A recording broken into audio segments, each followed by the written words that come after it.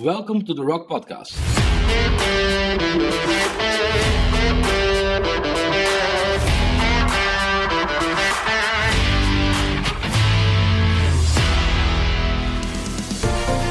We believe this podcast is built on the rock and will teach and equip you for the works of ministry.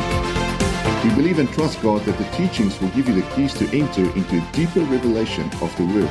We pray that the Holy Spirit will ignite an unstoppable fire in you and that it will transform you and every place you set your feet. Enjoy today's episode.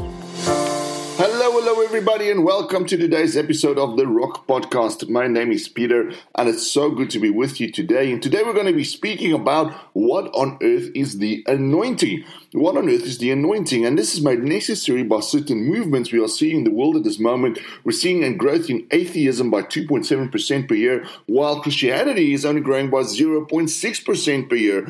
And although we are seeing a lot of people in Islam being converted to Christianity, we're also seeing the reverse. And there are so many more challenges in the world at this moment that makes it necessary for the anointing of God, the anointing of the Holy Spirit to be released upon this world so that everyone can see and know that Jesus Christ is Lord. So that again is why what today's episode is so necessary, so that we are able to move into that place where we can once again see the fresh outpouring, a fresh revival of God sweep across the nation. And of course, over the last couple of weeks, we've seen the revival in Asbury in the US. We've seen so many universities being swept up by the fire of the Holy Spirit, by a repentance and worship revival, which has been so amazing and so good to see, but more is needed. That was only the ignition point. That was only the beginning of what we believe God is about to release upon this world,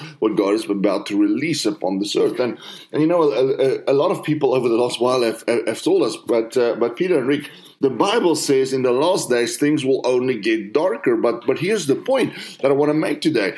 As things get darker, the light will shine brighter. And we often think that when the Bible speaks about and talks about the latter days, when the Bible talks about the darker days, we often think that things are only supposed to get worse. But that very prophecy was never meant for the church. The church is supposed to shine brighter.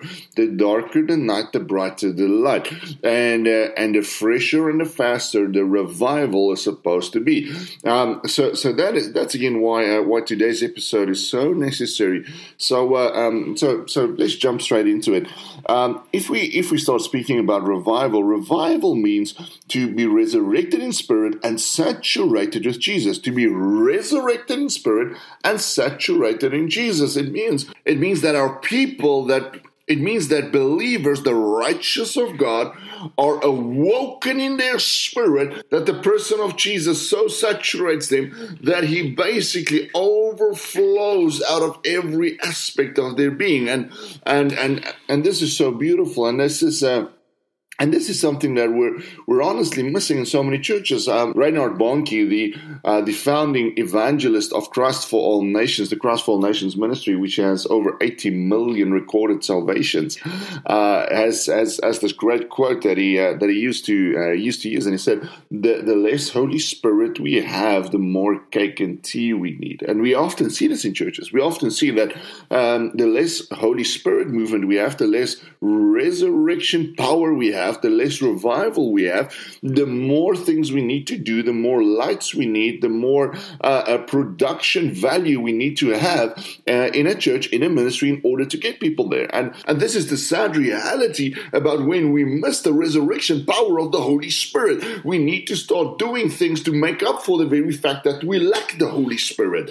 And that is what I want to encourage you today, my friend. I want to encourage you to start moving in the Holy Spirit again, to start moving in the resurrection power again, and to start moving in the fire and the anointing of the Holy Spirit again. For this is what we know of this time. Even though the world will get darker, the church will get brighter. Esther 4 verse 14. You, my friend, were born for a time such as this. So Hosea 4 verse 8 says this. It says, my people perish due to a lack of knowledge. My people perish due to a lack of knowledge. And over the last couple of decades, we've always preached that that the knowledge that we lack is the knowledge of the word. And that might be true, but there's more to this verse. So if we go to Habakkuk 2 verse 14, it says, for the earth shall be filled with the what?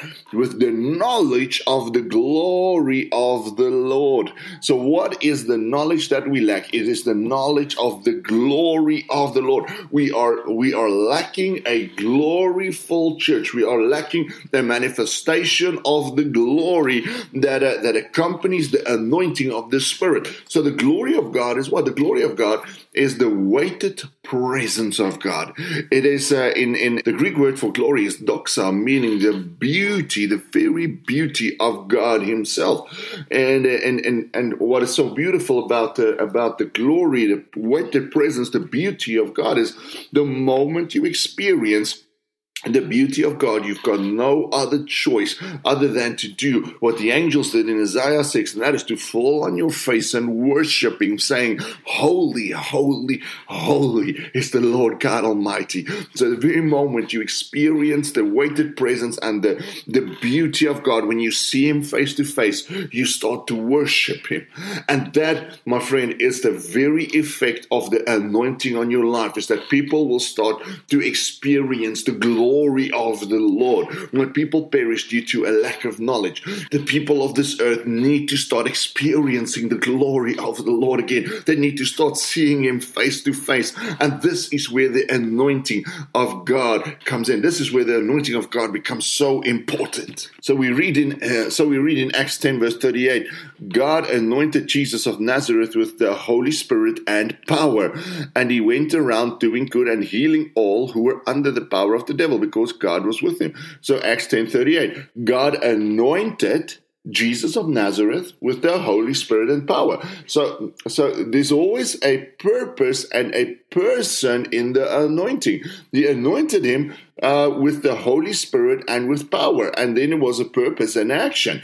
The purpose and action was this. It was to do good and heal all who were under the power of the devil. So in that very moment, you are anointed with the anointing of the Holy Spirit. It starts to drip from your very being onto those around you in such a way that all are healed who are under the power of the devil. So here's the beautiful thing about the anointing. The anointing has a purpose and it has an action. The anointing drives you to do good and heal all. So the anointing drives you towards taking action. It drives you to do good and heal all, of course, through the power of the Holy Spirit.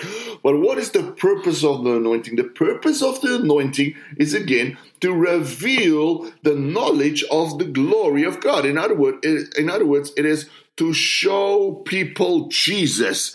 To show people Jesus. That is the goal. That is the purpose of the anointing of the Spirit of God. That is the purpose of the anointing of the Holy Spirit. It is to reveal Jesus. It is to reveal the very person of God, the Holy Spirit, the Father, the Son, to bring people into a place of healing, intimacy, and love for Jesus. That is the purpose of the anointing. And the action of the anointing is to do good and heal all. But here's the beautiful thing about the anointing. We often get this question: what on earth is the anointing? The anointing is the Holy Spirit. That is what it is. There's nothing more to it. There's nothing less to it. The anointing of God is the Holy Spirit, but it is a supernatural function of the Holy Spirit. For see, when the Holy Spirit manifests inside of you, He manifests his anointing in such a way that others can see the glory of God when you open your mouth, when you lay hands on people, and even when your shadow falls upon them. There's something that happens when the Holy Spirit anoints you. In other words, the word anointing refers to an outpouring of oil. So in the Old Testament times, the shepherds would usually take a whole flask of oil and just pour it out on the heads of their sheep, and this oil was meant for protection from all kinds of infestations and bugs and all these things. But it was also but it was also used by prophets, by priests, by kings to anoint them into a place of authority, to anoint them into a certain position, into a certain role, a position of power. So it was the anointing was on the one hand in the Old Testament times was used for protection, but was also used to anoint someone into a position of power and authority with all the resources needed to accomplish the very mission of that role. So this is what the anointing of the Holy Spirit does. The anointing of the Holy Spirit is a supernatural function of the Holy Spirit, and it's the Holy Spirit that manifests in such a way inside of you that saturates you in such a way that others can see the glory of God upon you. But the anointing of the Holy Spirit also promotes you into a position of power and authority with all the resources of heaven to be able to reveal the glory of God to others. And again, this is the beauty of the anointing of the Holy Spirit. So there's always a connection between the anointing of the Holy Spirit, a manifestation of the glory of God, and a promotion into a spiritual position, a position of power. And the last thing on the anointing for today is and of course this is a much bigger study, much larger study on the anointing, but in Acts 11:26 we read about when the Christians were or when the believers were first called Christians, and the word Christian comes from or is derived from the word Christ, and the word Christ means the anointed one. The word Christian means little anointed ones, and that is why I always cringe in my spirit when someone says I'm only spiritual, I'm not a Christian, although they're a follower of Jesus.